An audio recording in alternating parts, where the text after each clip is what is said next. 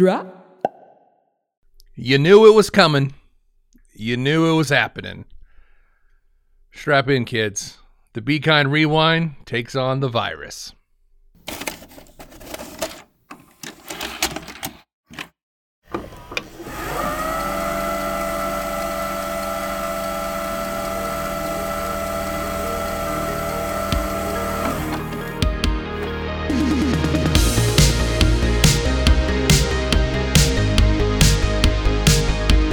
Welcome back, everybody, to the Be Kind Rewind Show, a podcast that takes a look at Hollywood's biggest failures.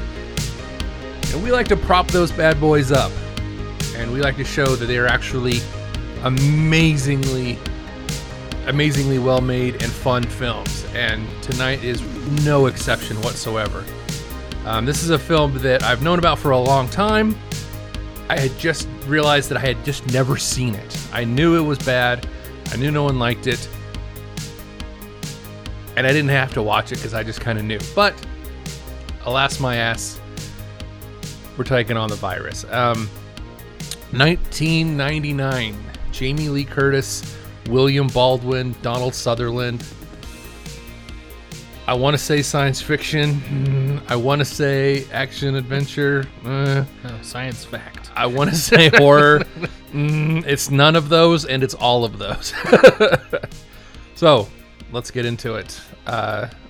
Today's special guest, you know him, you love him, Mr. Jeremiah Campbell. Woohoo. Who is right? Right, you love me. The man that spent $2.99, I think twice, right? No, just once. Just the We once? didn't watch it again. So. Oh, okay. Oh, so if you don't watch it, you don't have to pay for it? No, how it that only gives works? you a certain amount of time. Okay. Once you watch it on streaming, it goes away.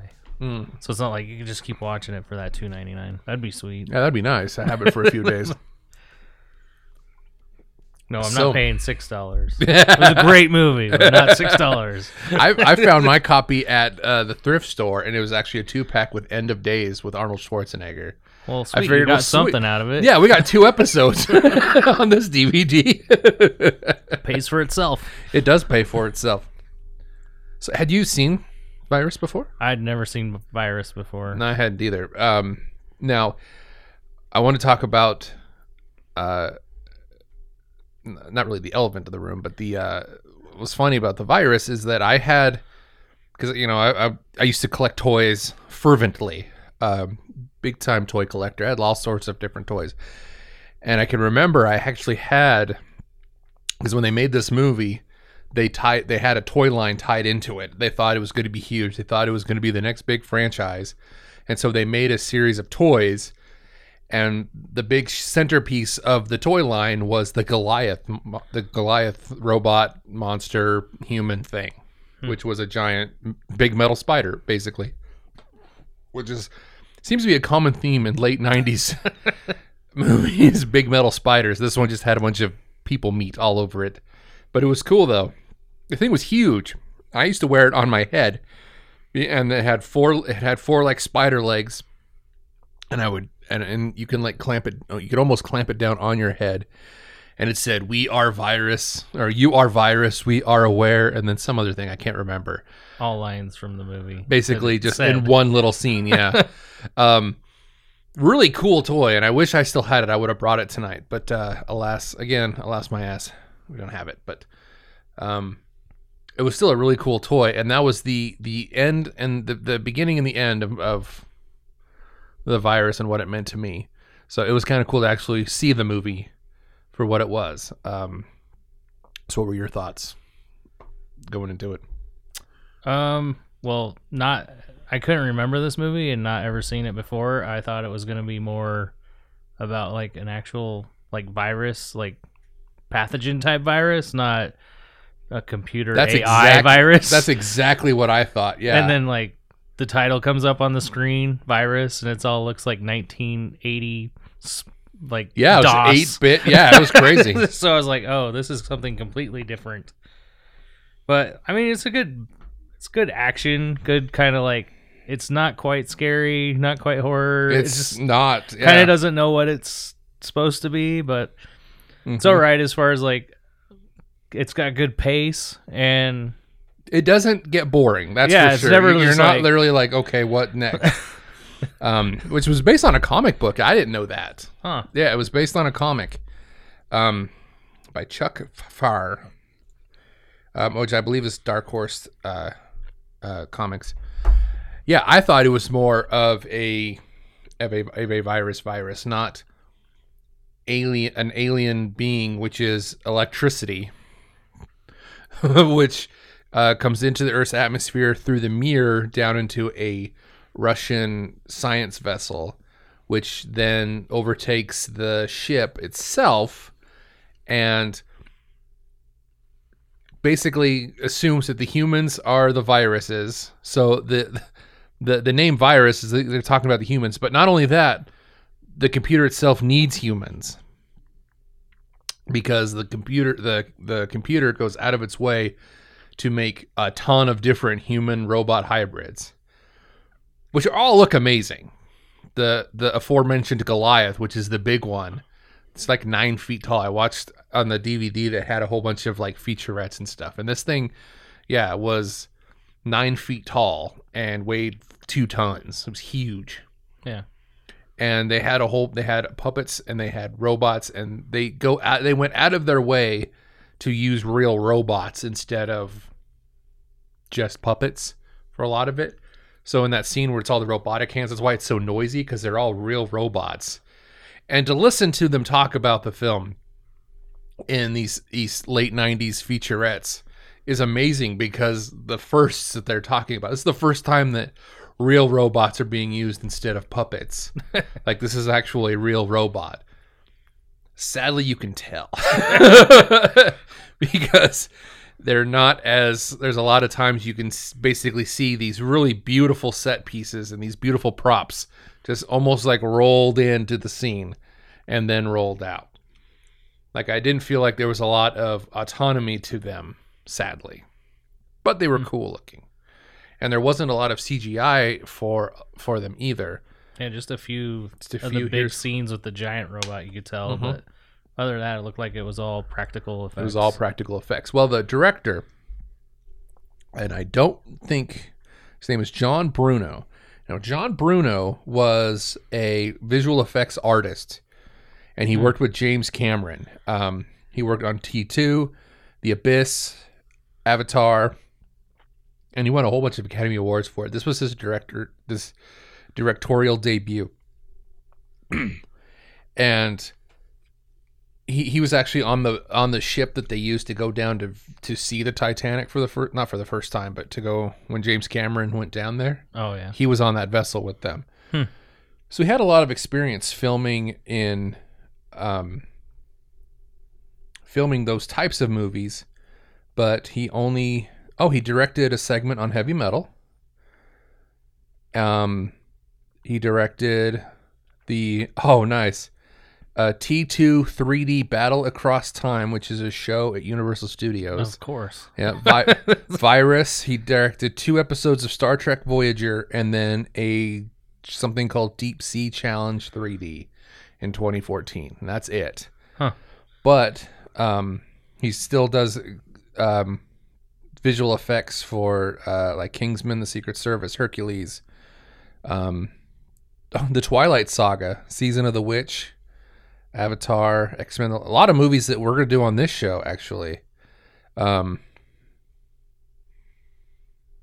instance, Alien versus Predator, X-Men The Last Stand, Season of the Witch. So he basically went back into effects stuff.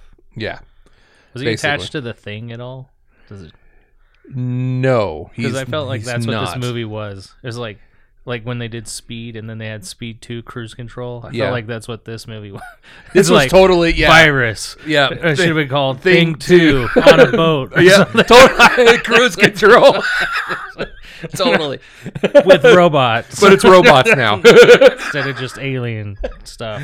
This is totally the thing too. And sadly, there's a lot of elements of the Thing that I wish were in here, because there's not a lot of like I loved everything that I saw. I liked them a lot. I liked the robots. I liked the human computer or human robot analogs. You can tell that he was a visual effects guy because that's where all the money and all the energy went. Yeah, because anything sure. that they thought they could do, they did, except have like meaningful story or like a meaningful. None of these characters have any sort of chemistry or any sort of anything. Back anything? That's what nothing. I mean, it was good. I couldn't find, like, I kept like looking to each actor to figure out, like, all right, who's this about? Like, Yeah. is like Jamie Lee Curtis the lead, or is but not really. I mean, she's the one that, spoiler alert, makes it to the end. But, Yeah. but you're like, is Donald Sutherland the lead, or is it supposed to be a love story between her and the Baldwin guy? Exactly. This is like, and it's almost like the best story is Jamie Lee Curtis and the Russian chick, the Russian lady. By far, they had a really nice. They had like, wow, they those two characters had chemistry. Now you mentioned Donald Sutherland. I loved Donald Sutherland in this film. Loved it because for one, you can tell that both Jamie Lee Curtis and Donald Sutherland are hammered out of their minds filming this thing. There is not a you especially Donald Sutherland. Like if he was on the sauce, he was definitely on the sauce in this. He just kind of floats through this film. But it's awesome. I love it because he's really the only character that has any sort of real motivation or reason to do anything other than I'm in this movie and that's it. Like the black guy, I forget his character's name, just like goes nuts for no reason. And he's nuts. Like, he's pretty calm, and then like through 3/4 of the movie, then he's like, yeah, and he's really calm. Then all of a sudden he just like, nope, I'm out. But he doesn't leave. He actually just goes deeper in the boat and gets more crazy. But Donald Sutherland is awesome because he has the most. I mean, you're dealing with the beginning of the movie. So the beginning of the movie begins with Donald Sutherland is the captain of a ragtag tugboat crew. Yeah, tugboat. How many out in the middle in the middle of the ocean, eye of a tropical storm, hurricane. I have a typhoon, something, for one, I didn't think the eyes of these things were like 3 days worth of traveling. Beautiful, and two, I didn't think tugboats had that big of a crew. There's like 8 people on this thing, all in total, and it just seemed like a really small boat. But so he's the captain of the boat, and he's got a barge that he's pulling. Well, through the storm, they lose that, which means he loses everything to the point where he's actually going to kill himself. I mean, he's got the pistol loaded. That was a great scene. Oh, that was an amazing scene. He's just sitting in his captain's room and he's about ready to blow his head off, and then like he gets a knock on the door, and he's still like, "I'm busy," and then he goes back to putting the gun in his mouth and like, it's terrible. Like, that's awful. But the scene worked really good. Like, I liked it a lot because wow, you can actually like, shit. He's like, yep, I lost everything, so I'm just gonna do this. But until they come, that's when shortly thereafter he doesn't kill himself. They actually come across the Russian science vessel, which was an actual real boat. That it was a decommissioned science boat, science vessel. And again, the featurettes on the DVD go into that's their big selling point in this film is the boat, is the big boat, which is cool. Makes sense, because like I was just gonna ask, like it seemed like it was a real ship because it didn't seem like that was on sound stages or anything. Well, no, there was still sets, but the boat itself on the exteriors, yeah, it's a real boat. The bridge and all that stuff, but on the interiors when they're fighting the robots and stuff, it just looks really cool. But there's a lot of stuff that was actually filmed in the boat. But it was like this derelict, abandoned boat that they found in some Navy graveyard that they totally repainted it, made it look pretty. They show pictures of it when they found it, and it's totally like in those scenes in movies where nope, that's not your ship. That's your ship, and it's a derelict, just awful tug. But they prettied it all up and they made it look really cool. And so they believe that the ship is abandoned. Well, that's when Donald Sutherland just lights up. He's like, "Oh, well, we're in international waters. This boat's abandoned. We can claim scavengers' rights to it. Right. If we tag this back to land, we could put a lien on it, and the Russian government will have to pay us 10% of its worth to It us. was like $30 million. $30 million, yeah, $300 million. Which, like, wow, that's a steal. And like $30 million, I assumed is how much was the barge was worth that they lost, but $30 million was, again, though this was late '90s, so that might as well have been $1 billion trillion. But so now he has a reason to continue the story. Now, once they get into the science boats, and then all of a sudden you're in Thing land. Now he's got the reason to want to keep things going. I love how optimistic they are. Maybe it's just me, or I was like, man, this ragtag crew of people, you don't know who they are because it doesn't tell you any backstory. No, not at all. You don't even Very really little. figure out that it's a salvage crew until he talks about salvaging this other ship. You don't know why they're towing that other barge or whatever, but they're just like, ooh, he's like, yeah, we got rights to this in international waters. And the whole time I'm thinking, you're in the eye of a hurricane. Your tugboat lost its tow chain. It's half sinking. Yeah. Are you gonna drive this boat back? We're just gonna hook this thing up and go. To what? Yeah.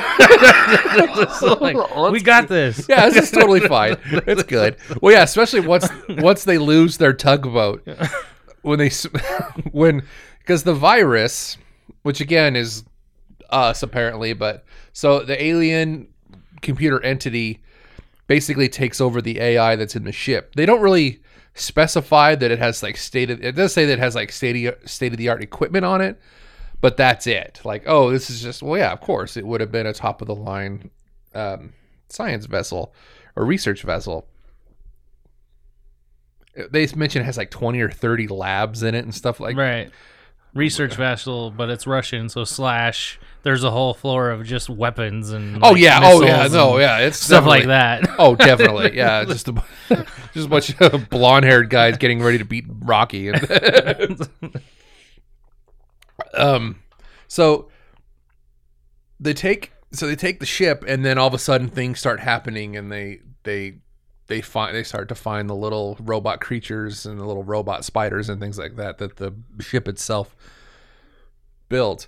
And yeah, did it build all of those? I felt like when they talked about like they have this like robotics laboratory that maybe some of those like the little 6-legged spider robots were already there. No, because the legs are bones. They don't really like they all? Yeah. If you look close, like the legs are designed to be like kind of bony, and they don't really notice that. It's just, oh, it's a thing. And then the ones that can fly, like the little bees. Yeah, those are weird. That's skin. They're Yeah, basically skin wings. At no point they don't like, hey, wait a second. This is cool, but what the hell is this? Again, back to the optimism, especially of the captain all through the movie. Like, yeah. Clear through the movie, he's just like, nope. Even at one point, like, they're like relieve him of command basically, and he's just like, we're still gonna tow this thing out here. She essentially, she relieves him of command, but doesn't really take command herself either. Yeah. Like you're not, oh, well, who's in charge? Shit, nobody's in charge. Which is great, which is just, it's just so fun. So as they start to go deeper into the ship and the story kind of unfolds, more and more creatures present themselves, and they're all humanized computer robots and stuff, and moving fairly quickly too. Even the one guy that, to me, I laughed. To me, it looked like Lin-Manuel Miranda. That one guy with the goatee, he looks just like Lin-Manuel Miranda. I was laughing. I watched it with my brother Lauren, and which one was that? Was that the one that's the friend? Like seems kind of like the best friend of the Baldwin. Basically, yeah. The dude with the one that kept calling him Stevie. Yeah, that one. Yeah, he gets the thing. He gets the. Oh yeah, he's the first one to get taken by the little. Yeah, exactly. Spider. Yeah, he gets taken and then he gets assimilated like super fast. So he's got the camera sticking out of the side of his face. Like a Borg. Basically, yeah, he looks exactly like a Borg, and which is really cool effect because you can't tell. I mean, that looks really cool. Yeah, even for late '90s standards. The makeup effects on it are really super rad. Oh, like you said, the practical effects are. You can tell that's where they spent all their money. Correct. Oh, big time. We're gonna get this ship and practical effects. Yep, that's it. And however much we gotta pay Jamie Lee Curtis to be here. Yes, because that was coming off of True Lies, 1996, so she was a hot commodity. Hot, definitely emphasis on the hot commodity. Yeah, if you were a post-pubescent boy in the late 90s, Jamie Lee Curtis was definitely in the top 5 of like the hottest. That's all girls this you've movie ever was seen. missing was a Jamie Lee Curtis stripper scene. Good Lord. Let me convince these robots to look the other way. I kept thinking through the whole movie, like especially at the beginning, and then halfway through, because then I had to switch characters. I was like, if you were having a party at your house, this would be a great drinking game movie. Because in the beginning, like the first quarter way through it, before the first guy gets taken, you could just do a shot every time that guy's like, "Hey, Stevie." Hey, Stevie. Stevie. Because by the time you drank to all those times he says Stevie, you'd be drunk. You'd be hammered. Yeah. And then he dies, and then the rest of the movie you could just drink every time they say Everett for the captain. Yeah, it's true. Everett. Just come down off your... Everett. Yep. I love, and just, the film is a perfect showpiece for like what you can do with practical effects, because each one is a little bit different, and it's just I can't say the word, cavalcade of different things. And even that Stevie robot there, even you could even tell at one point it's a puppet that gets sticking through the door and then pulled back. Yeah. Hey, Stevie. And then that's when he just kind of pokes his head through. But they all look cool, and they all look so. Some of them look fake as hell, but other ones look really, really cool. And to me, that was really fun to watch, and I enjoyed that a lot. But I really wish there was more of like an emotional thing to it. Yeah. But I'll have to say that we were talking about Donald Sutherland. Halfway through, when he's relieved command and he could care less. Again, I think he's still just hammered as hell. Something happens that made me sit up and really pay attention. And I think that it's something that a better franchise has left on the table and has never, ever once adequately explored it. And I'll tell you what that is. They realize that they can talk to the AI. The AI. He says that he is he refers to himself as the leader or the alpha, yeah, or something like that. His name is Everton, and he wants to talk to them. And he goes and talks to the robots and says that they're going to turn on you. They're going to kill you. I can help you. They strike up like a devil's bargain, but then the computer gets him and assimilates him. And he gets turned into a computer, and he gets virused, or whatever you want to call it. And I think that part is absolutely amazing. And I love it, the reveal. Sorry, we're going to spoil shit on the show. You know this. I love the reveal when he comes back and exposes himself that that was cool. He turned into a robot. I actually didn't really see that coming. I thought he was just gonna he turncoat on him. Yep. So I thought he would get killed a different way. Yeah, exactly. Not just thanks. Immediately, and I'm gonna make you into it immediately. Well, it's kind of ambiguous that did he want that? Did he not want that? Right. It's not. It's very ambiguous. For one, it's awesome because it's very fluid. It's probably one of the best pieces in the film, I think. It's my favorite for sure, the Donald Sutherland, because it just looks rad. And there's scarring done to make it look.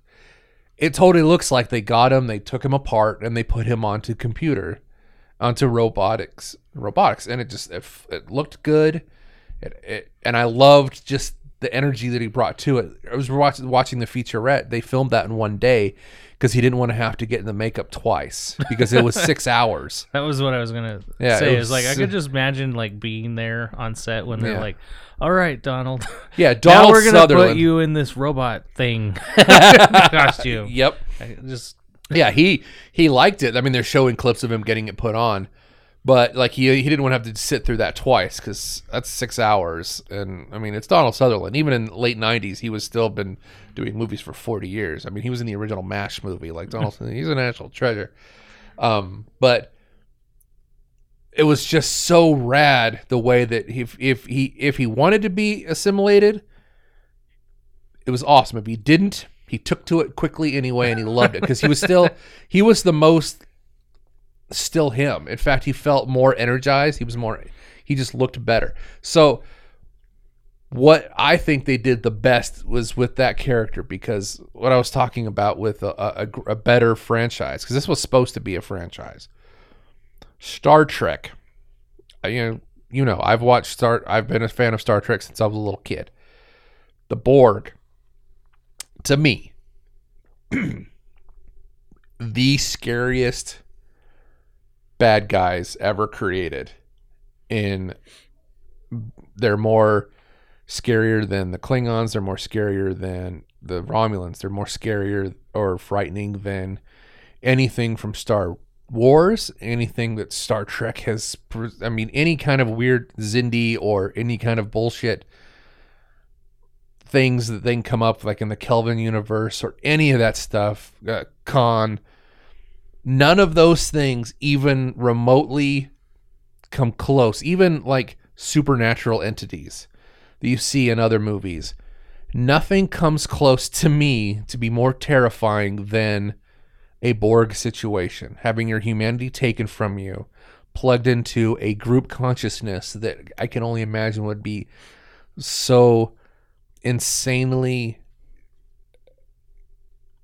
loud and so just you would go insane almost immediately. The enormity of that, and having that stripped away from you. I will say that's the one thing that Star Trek has never really.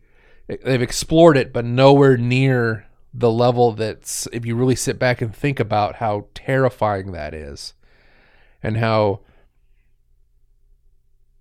because they even mentioned that the computers are keeping the bot. They're still pumping blood, still in. Even in Star Trek, they're still living. They need the human component of that. So the amount of pain and anguish, and just especially if your humanness is still in there, that is terrifying to me. I can't think of anything that's more terrifying. And this movie kind of explores that a little bit, especially with Donald Sutherland's character. I like to think that that's what he wanted. He wanted to be assimilated because he became a lot more powerful than he was, because he was a lot stronger. I mean, he was half robot, and he took to it pretty good. And so that begs the question, in the universe of a Star Trek, there's people out there that would have wanted to, knowing, especially in these past few years, knowing, living in this time in history, and seeing that what people are willing to do for what they, I mean, even going through like the coronavirus, like it's pretty straightforward, but nobody can get it right anyway. Like there would be people that would seek that out and want to be that way, would want to be part of the Borg collective. So I think that's something that they did amazingly well, and it's disturbing on a level that it's just unfathomable to me. And of all of science fiction, I think that's the more, I mean, it pops up a lot, and when it does, it's still really terrifying to me. You remember the Portal game? Did you play the Portal game? Not a whole lot, but not a whole lot. I know Portal, yeah. Yeah. That happens to a character in Portal. You learn that a human was turned into a machine. And just gives me the chills just thinking about it. And so to see this played out in a way that was sometimes cartoony and other times just to see the real specifics of it was pretty intense. And I loved it. And I really liked exploring that thought a little bit because it's something that you don't get to explore very much. Well, and you get to see like a little more of it, I think. I mean, I'm not as big of a Star Trek fan as you. Yeah, for sure. But like from the Borg stuff I recall from like Voyager and stuff. Yeah. It's always like the person gets captured and then the next scene you see them, they're Borg. It's not like there's any like I communicated with the hive mind and said, I can help you, or exactly. Yeah. There's very little communicate directly. Data did in the movie, but in those shows, they get injected with the Borg nanites, and it takes over their body. It plugs their brain into the hive collective, and they become drones.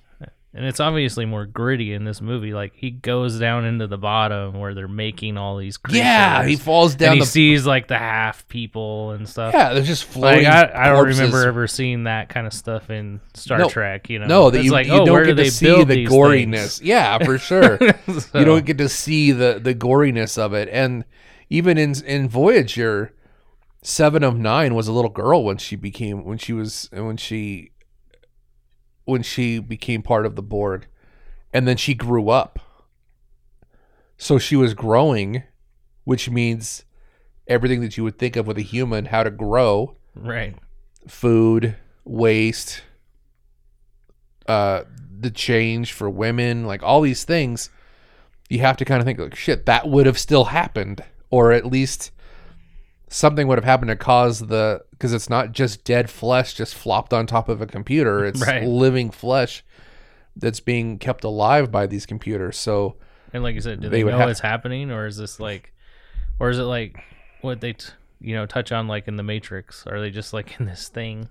Yeah, or is fed, it just, they have no idea they're there at all. In the times that they have talked about it in Star Trek. Now, granted, I have not watched Discovery. I have not watched Picard, and I don't know if those things are, and they weren't in the Kelvin timeline movies at all. So I have no idea if that's expanded on more, but I just know that from what I had seen in all the Star Trek I'd ever seen, there's a lot more there that they kind of like hint on. And even in the old flashback scenes, even back then, when Picard would flash back to being Locutus of Borg, it was really violent and flashy, and I can just imagine the mental torment and torture. But in the process of in the respective virus, it's he likes what he's happened to him, and he's sadly, I guess it makes sense that they didn't have a lot of Donald Sutherland to record with the film, so they couldn't have made him like one of the final bad guys or have him fuse with the spider, with the big monster, which would have been definitely on brand with late 90s science fiction. Look at Lost in Space movie. Again, we're definitely going to cover Lost in Space movie on this show, but big spider. So I'm glad we got to watch it. Was there anything else in there that you really picked out that you liked, Jeremiah Campbell? I mean, can't think of anything at the moment, but like you said, it's a very well paced movie, so you're definitely never bored. No, you're not bored. It lacks some story, obviously, but I'm more curious, like, if this was based off a comic and it was, I know nothing about, obviously, and it was going to be more than one thing, like, there's got to be more story. Was it supposed to end differently in the movie, or, like, because, I mean, how does the virus, does the ship make it to land in the comic, or, is it even based off of any of the same stuff at all? Because I just don't know where you would go from here. Well, it describes it as literally just an energy being that comes down so you could have more energy beings. I mean, I like not knowing about, not going in, like, I heard of Virus, obviously, but never seen it. Mhm. Like, even, like, when it first started, it threw me off, because I was like, oh, okay, it's not going to be, like, pathological or whatever. But then I was like, which is exactly. and what then I they thought it show was. this, and then they show this, the space station, and the thing going through the space station. Yeah. So I'm like, oh, it's going to all be in space. Perfect. Right on. Nope. Nope. It's all going to be on a boat on the Earth. Yep. I was like, man, this movie's just going everywhere. So, It's funny watching those featurettes too. You could, like I said, they fell over themselves with how much energy and time that they put into the effects. Even the CGI stuff was really funny because they interviewed some of the people that did the CGI, and you can totally tell that the people that framed just the featurette for the DVD still had the late 90s hacker mentality on what somebody who works on a computer looks like. Because I'm going to see if I can't find this. I'm sure this little featurette is on YouTube. But the guy that did like a lot of the effects and stuff, he's sitting in this dark room with these computers, and he's just like lit on his face, and he just looks like this little villain, like this little Gollum villain. It was just hilarious. But like I said, they fell over themselves with going over, and they showed the raw footage of the Goliath monster, and it looked really cool. And there was little things that you don't even, because we've gotten so desensitized to CGI characters. It is fun to go back and watch the very beginning of CGI characters before they're all CGI. When it was used just sparingly. well, it wasn't good enough then. It wasn't good, and it was expensive. And they did a great job in this movie. Like, Yeah. the few scenes where there are CGI, they still use it cautiously. Yeah. Like, it's dark or it's in a tight quarter, so you don't see everything. Yep. And they knew what to animate to make it look like you didn't even know you're looking at something that was CGI. That one of the clips where it's when he jumps up and he's bashing these pipes out of his way, and then he rips the grating off the floor. None of that was real, and you would have never known. It looked so cool, and you look back at this feature, it's like, oh, nice. So all the pipes and stuff were CGI. Versus like the actual pipes, the grating, and the creature, like all of that was all one thing instead of it being put into the scene. Like the way they did it was really cool. The funny part about this is you can tell where his passion, that John Bruno's passions were. The boat itself. He talks about, well, what we did was we went back, and the boat that we used for the Abyss model was still there. We still had it. This big, huge, 20-foot boat model that they had. So I bought that, and we've refurbished it to look like our thing. And then we put it out in the water, and we made it look like, because I'd been in storms on these big boats and what that's like, so we were able to recreate that on this model. And he just went on and on and on about the model to the boat, which when you see the movie, yep, that's small, that's small, that's small. That's oh, cool, real. the big real, fakey, real. But it's just cool to see them to see them talk about how much like love and time and effort that went into this, that they really loved. And he said that one of the things, because they always film these things while they're making the movies, they have no idea what it's going to end up being, right? And we'll go through the details here in a second, but you could just tell that he loved the process. He just loved it, and he said people are going to want to come back to see this boat go through this storm, because out of nowhere there's a storm. Nowhere inside the boat does it feel like you're in a storm, but they show us a boat in a storm, and it looks cool. You can tell it's a model, but it still looks cool, and that's what. Yeah, there is that kind of a problem. Like when they're filming all the scenes inside, never once are they like flailing around from one side to the other, like because of the waves or anything. Mm-hmm. But they did. They did build a huge gimbal set for the tugboat inside the tugboat during the storm. So they had this huge thing that they did. They spent a lot of money on sets.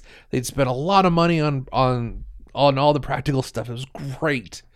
Such fun stuff. It's just So it was released on January 15th, 1999. Not a good weekend for these tentpole type pictures. January is not a good month anyway. Usually, no. The budget's $75 million, and it only made $30 million. wow. So, let's see what came out around that same time. January 15th, 1999. Movies. Nothing good. No, just kidding. Okay, so, oh shit. Varsity Blues, Ah, Boondock Saints, which did not start well. That created that built up. That didn't open. yeah, that was kind of like a cult following. Yeah. So you've had Virus, Varsity Blues, which by far was a bigger deal. I'm pretty sure I even went to see that in theater, and Varsity I'm not even Blues? a fan of football. Yeah. So, And then Bicentennial Man. So within 2 weeks, you had Virus, Varsity Blues, Bicentennial Man, which I dug. I really dug Bicentennial Man. And then Boondock Saints. Cookie's Fortune. The following weekend, oh shit. Okay, the following weekend, you had Jawbreaker, meh. A Walk on the Moon, and She's All That. This movie never had a chance. If you were alive down I that was time, gonna say, if you She's were, All That was probably one of the winners out of there. yeah, for sure, A Walk on the Moon and She's All That. If you were a youngster during that time period, you definitely watched Varsity Blues, Or a teenager with a girlfriend. or a teenager with a You girlfriend. wouldn't be like, hey, we're yeah. gonna go see Virus. Nope. You're gonna go see She's All That. I mean, yeah, you can't take a movie that created its own parody movies. Yeah, you're yeah, that's gonna win every time, every single time. I will So- say, is like as awesome as I thought Donald Sutherland's character was in this movie. Yeah. I did have one tiny What up? piece to pick on. Was he's supposed to be Irish, right? Because I can't fucking Yeah. tell unless he's like, if he's really like angry, then he sounded more Irish. Yes, it did come and go. Or if he's yelling, he's sounded more Irish. Yeah. But the rest of the time when he's just talking, he just sounds like Donald Sutherland. I did notice that his accent kind of came and went. Yeah. Some of the characters too, the individual characters, none of them are like they're like bland by default because they have these really cool fleshed out characters, but they don't really do anything rewarding with them at Right. all. No. You've got the Maori guy, which he's got like face tattoos and stuff. He's rad Which looking. is funny because, correct me if I'm wrong, but isn't he the villain in True Lies? Or was that a different guy? Ooh, we'd have to could be because he worked on True Lies, so I wouldn't be surprised if he's the same guy. We'll have to look him up. And you've got what's that? Bell was his name. Yeah. Um, Which I felt like after watching that movie, I was like, I've seen this guy in 3 other movies as the same character. correct. Yep. Yep. Then you had the black dude, which was really cool, but then he goes crazy out of nowhere for no reason. Then you had the guy that looks like Lin-Manuel Miranda. The Russian lady that survived the virus, but then is still cool to walk around and didn't go crazy. Yeah. Like you saw a crew complement of like several hundred people all turn into either get killed or turn into robots, and she's still kind of fairly cool. And then I love that William Baldwin is still like he looks like he's still wearing his pants he got from Backdraft. Yeah. Because most of the movie he looks like he's wearing fireman's pants instead of fisherman's pants. It was the hint, so it was the one from Backdraft. It was, I always yep. get them during that time frame. They Yeah. all look the same. Correct. Yeah. Yeah. They've all Like since kind of the branched 90s. off. You've got Like, yeah, you got Alec and then William. William to me was always the more smoldering one because he was the one from Backdraft and Sliver. Like he's just yeah. Then you had Stephen Baldwin that was Barney Rubble, who is since now a conservative Trump person, I believe. And then you've got Daniel. But who knows? Yeah. So, yeah, I had fun watching it, and I wasn't bored, but I just would like to have had a little bit more of a, like, I don't know, real emotions. Like you could totally tell it was a it was an artist's movie, and that art medium was special effects and makeup and robotics and stuff, because that's really the home run for sure of the movie. Definitely not story narrative. And I think that he wasn't the one in True Lies. it wasn't the same guy from True Lies. Oh, but he's Okay. been in a ton of movies. Oh, I'm sure. guy. Oh yeah, no, every one of these people And, like, are. big movies. Oh yeah, what? Can you got it pulled up? Yeah, let's see. Yeah, there's nobody in this film that's like, oh yeah, you're just the guy they hired. Like, I thought that the Russian lady was Dina Meyer, but it wasn't her. I recognize her for somewhere else though too. Yeah. He was in 6 Days and 7 Nights. Ooh, okay. 3 Kings. Ooh, Three Kings. That's a good film. Blow, Training Day, The Majestic, Oh, okay. Collateral Damage, All right, cool. Traffic. Ooh, and this Fountain. the Fountain was cool. So he was the Maori guy. Yeah, Is what you're talking Live about? Free or Die Hard, 10,000 BC. So I'm willing to bet that he's always playing some sort of terrorist then at some point. Yeah. The Okay. Last Airbender. Ooh, now that's definitely a movie we're doing on this show. We're Here's definitely. what's funny though. He is also slated on IMDb to be in the next 4 Avatar movies. Like 2 through 5. He's listed as, But was he in Avatar: The Last Airbender? no. Well, yeah, Is he that was the in Avatar? that too. Oh, he was in that one, and he Yeah, was on Avatar. But he's in Avatar. Like, Nice. so I was wondering if he was, but he wasn't in the first Avatar. He's just in 2, 3, 4, and 5. Of course. I mean, this is. Which I didn't know they were still making that many of them. The fact that I don't know. I have yet to release any of them. I've never seen the except first have one. a part of Disney, or I think they care more about that property than I think the people. Do People at this didn't go point. see it because they were in love with that concept. They wanted to see the effects. They better be careful. They're gonna wait too long. It's gonna be like Sonic the Hedgehog. Like what? Okay, All right, hey, Sonic. make a video, Yeah. make a movie about a video game from the '80s. Sonic was fun though. That movie was all right. Jim Carrey stole it, Right. but because the stuff with Sonic was terrible. Yeah. All right. So Virus was a lot of, like I said, it was a lot of fun. If you're into that sort of thing, special effects, creature effects, makeup, robotics, that kind of stuff, it's great. If you kind of want to explore that concept, this movie could easily be the Borg come to Earth. That's what it is, more than anything else. It's not a contagious. It's not a contagious. It's not a. See, that's why I picked this for the show, because this will be timely. Like, okay, let's finally do a virus during the coronavirus pandemic. Let's do a virus movie. Wrong Oh, movie to pick. virus. Shit, nope, got that wrong. But that's okay. A lot of fun, and like I said, it's not boring. There's just some moments that are engaging, and that's it. But if you really aesthetically like that kind of stuff, it's really cool. I definitely recommend the movie trailer, because wow, it's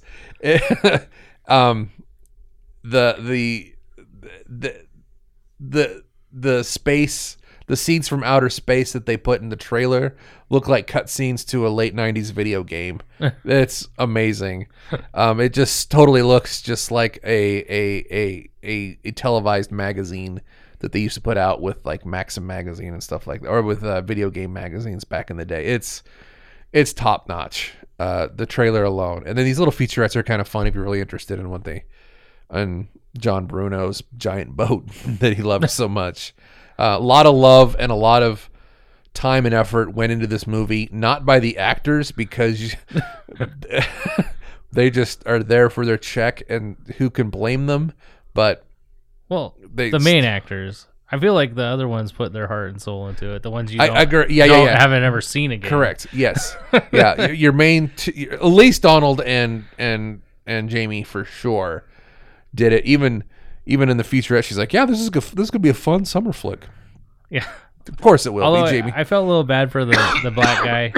I forget the actor's name, unfortunately, but like I feel like he went into the casting call and they're like, "All right, have you seen Predator? Yep. Have you seen Alien? Yep. Okay, we want you to be that black guy. Yep. Yep. Absolutely. And he was, even though he went crazy for no reason, he Yeah. definitely had the most sense about him. He's like, all right, cool. He immediately starts like weaponizing himself and I'm gonna has kill a this plan. motherfucker. Yeah, he's got a plan. He finds it's a research vessel, but they've got IEDs in it, or what are those things called? The rocket launcher things. Oh. I don't know what they're called, but yeah, Did they have like surface to ground missiles or something? surface like to ground that? missiles, yeah. which they shoot off inside the boat. I thought for sure they were going to shoot it straight down into the bowel of the boat, Right. and blow up the bottom so it sinks, because they would definitely sink. But I just like the weird ejection seat thing the boat has for no particular reason. yeah, how they escape through a missile, and she drags William with her. In typical like 90s fashion, you can just hold on to somebody being ejected out of a thing. And you're Or fine. Just Yep. like Twister. I'm Just tie him around the rope and just gonna tie my belt around this Oh. pipe and it's gonna hold me here. Yep. But yeah, if you like meet the blood and guts of movies, like how movies are made, you can definitely This- tell the love is there, and it's a great movie to watch for that. Like, Yeah. Nothing. They didn't cheap out on any of that stuff. The only thing that's goofy to me that it didn't say cheap out, is just kind of what they had to do, was when the robots are walking in and out of rooms, because you could tell they're just being brought in on sticks and then brought back out. Like, oh no, the robot's here and his upper body's not moving. And it's like, okay, I get those parts, but just how they were put together was really cool. Yeah. Really, really cool. Well, and the ones that are like the full bodies, like there's the one guy, the captain, the Russian captain. Yeah. That's a cool one. And then Donald Sutherland's, when he comes in, that's an awesome That's a looking way good reveal for sure. Yeah. So yeah, there's some really good stuff. If you like The Thing, and if you like late 90s hacker culture, like, I don't know. Yeah, nobody wanted this when it came out, but it's still a lot of fun. And it's cool. I said I'm not going to fall over myself to watch it again, but it was cool. It was pretty cool. Yeah, it wasn't like a waste of time by any means. No I way. was like watched it and it was like, yeah, that was fun. Wonderful. Yeah, It was fun. Yeah, it was a lot of fun. And if anything, a guy got to make something that he was really proud of, and he worked hard for his opportunity, because he worked with James Cameron for years. I mean, T2 was 90. I mean, that's Abyss was even earlier than that. Like, this guy's been making movies, learning from somebody that's can be considered a visionary. No matter what you feel about James Cameron, like, he is a visionary. He does see things. A futurist is the word you used once that Right. was perfect. He could see, like, okay, that's where this medium, this art is going, so I'm going to explore it more. And this John Bruno guy learned from him, and you can tell that he definitely went to the school of Cameron and came up with this. It's like we built a movie around doing these things. It's Abyss, but gross, and it's awesome. So definitely check out Virus. It's not the timely Contagion movie that we thought it was, but it's still a whole lot of fun. And thank you so much, everybody, for tuning in this week to the Be Kind Rewind. Love you so much. Don't forget to check us out on all your streaming devices. Leave us a comment, a review would be awesome. And again, don't make sure you check out some other great shows here on the Eavesdrop Network. Again, love you. Thanks for listening, and we will see you next week.